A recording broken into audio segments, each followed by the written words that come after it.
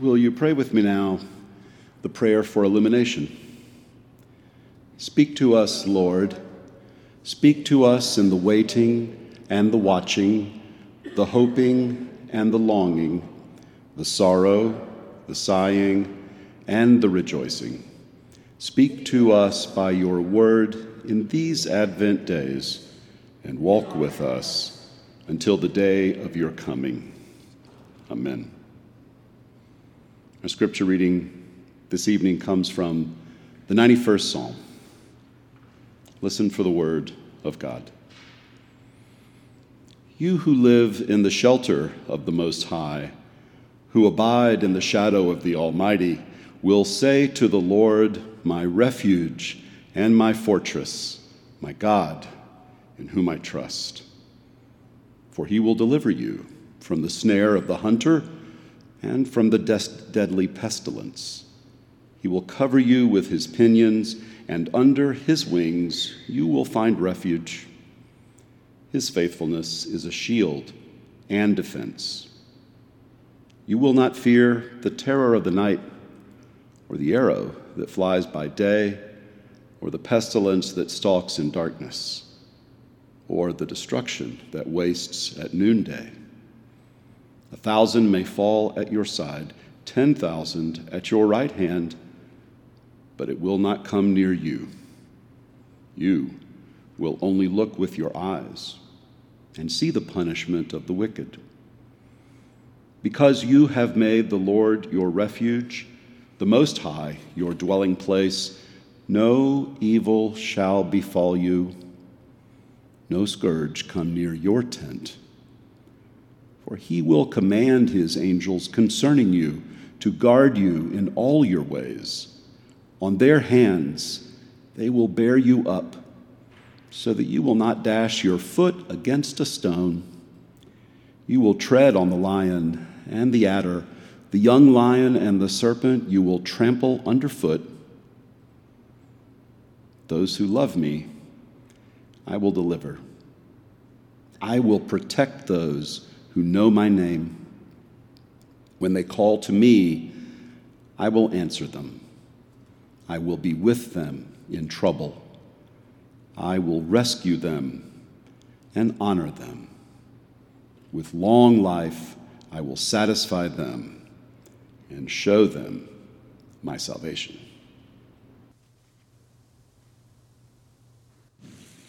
Will you pray with me?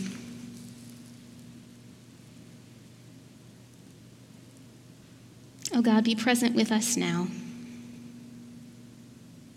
Speak to us. Draw us closer to you. In Christ's name we pray. Amen. A few years ago, my mom was going through a scary ordeal with her health. She needed to have a risky surgery, and so our family gathered together to be with her. The morning of the surgery, as we stood around my mom's hospital bed, one of her friends stepped into the room.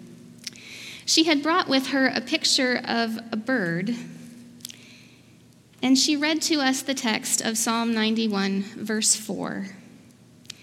He will cover you with his pinions, and under his wings you will find refuge. His faithfulness is a shield and a defense. It was the first time I had ever really considered that psalm.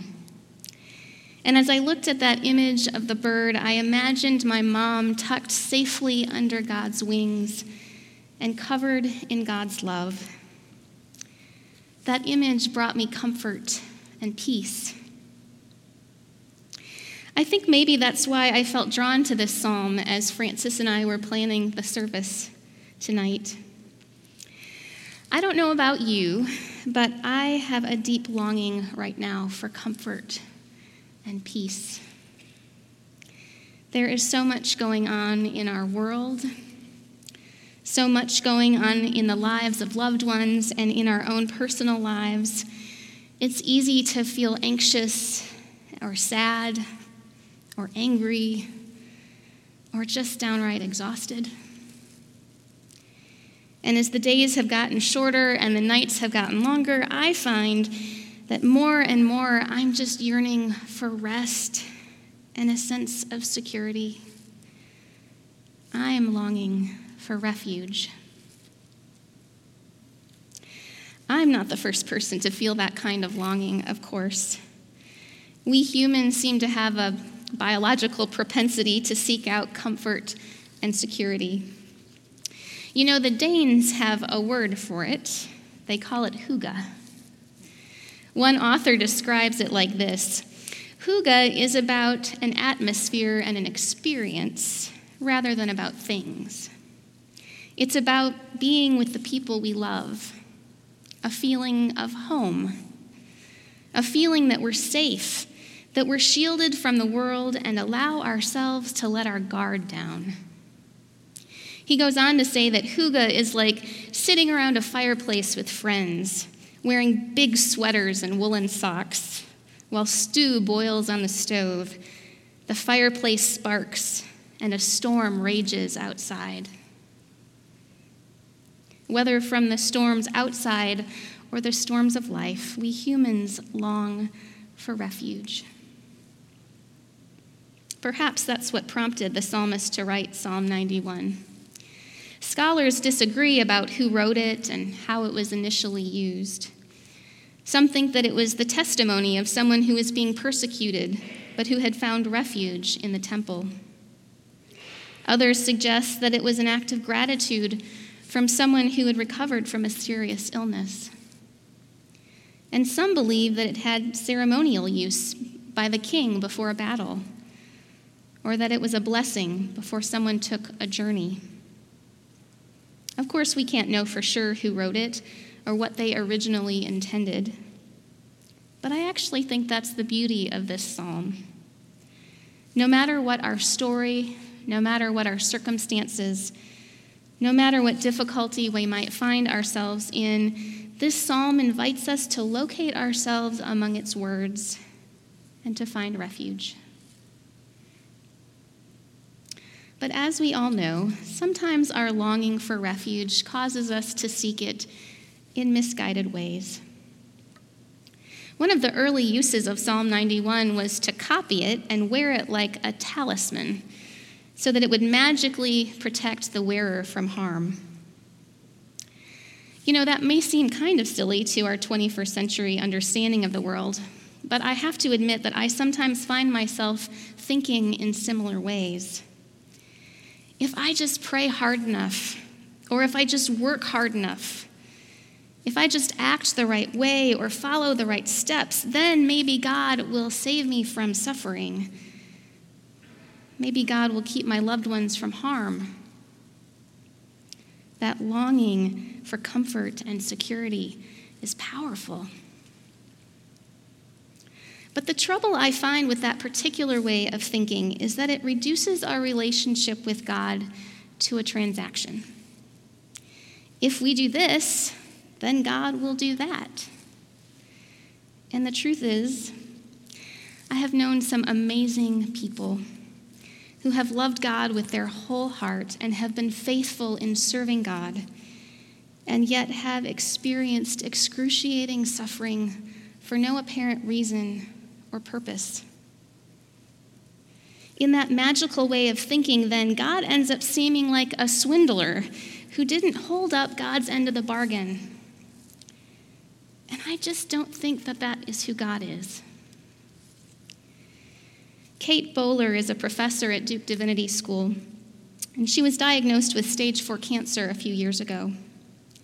She's done a lot of reflecting about the things that she's learned since that time, and she says that for her, it's helpful to remember that the cruelty of life can be random. She doesn't believe that suffering is all a part of God's master plan or a direct result of the choices that we've made. Often it's just bad luck. She goes on to say that people often try to help her in various ways that she actually doesn't find very helpful. Instead, she says, when she's at her lowest, the most helpful person is someone who, quote, shows up, doesn't ask for anything, and just knits in front of you.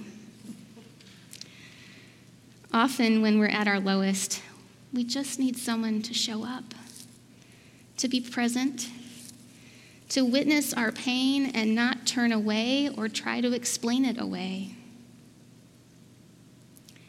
He will cover you with his pinions, the scripture says, and under his wings you will find refuge. His faithfulness is a shield and a defense. Biblical scholar Walter Brueggemann notes that the psalmist describes God not only as a refuge, but also as an escort who makes safe passage possible. So whether we're huddled up seeking shelter or traveling among lions or snakes, God is with us. Whether we're confronting terrors of the night or arrows that fly by day, God is with us. Whether we're facing diseases that prowl in the dark or destruction that ravages at noonday, God is with us. God is with us when the sun is shining bright, and God is with us in the dead of night. No matter what we're going through, God shows up. Toward the end of Psalm 91, God says, "Those who love me, I will deliver. I will protect those who know my name." While this might seem like an opportunity to strike up a bargain with God, one scholar points out that the Hebrew word for love also means to be attached to or connected with. And the Hebrew word for know communicates an intimacy with God. To love God and to know God is to be connected to God in an intimate way. So God isn't demanding anything from us in return for protection. God isn't looking for a performance or correct behavior, and God is not initiating a transaction. Instead, God is inviting us to settle in under the shadow of the Almighty, to curl up with the source of life, to bring all of our baggage, our fears, our sadness, our anger, our exhaustion, our pain, all of our deep longings, and allow ourselves to be tucked in safely under God's wings and covered in God's love. To let our guard down, to trust that no matter what we do or where we go, no matter what happens to us, God is with us. God is our refuge. In his Advent devotional, Maigret de Vega describes the life of Francis de Sales. De Sales was a French priest who was born in 1567. And though he was very diligent in his ministry, he struggled to connect with people.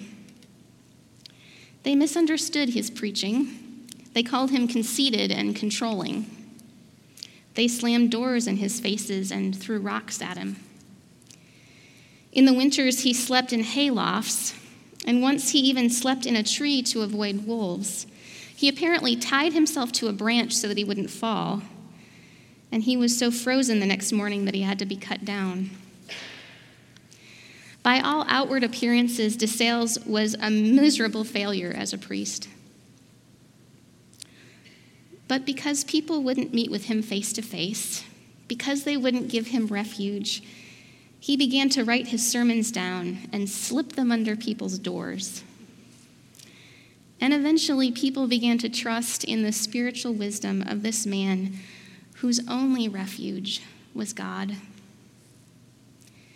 In one of his pamphlets, he wrote, "Belong totally to God.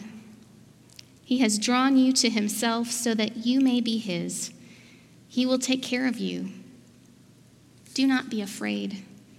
For if little chicks feel perfectly safe when they're under their mother's wings, how secure should the children of God feel under his protection? So be at peace, since you are one of these children. And let your weary, listless heart rest against the sacred, loving breast of this Savior, who by his providence is a father to his children, and by his gentle, tender love is a mother to them. He will cover you with his pinions, and under his wings you will find refuge. His faithfulness is a shield and a defense. In a few days, we will tell the story of a family who found refuge in a stable. We'll tell the story of a baby born in a world full of pain and suffering who would one day grow to experience all of that pain and suffering firsthand.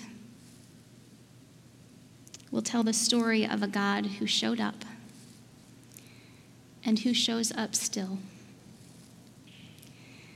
On this longest night of the year, may you feel enfolded in God's love. May you feel comforted, and may you have peace. Amen.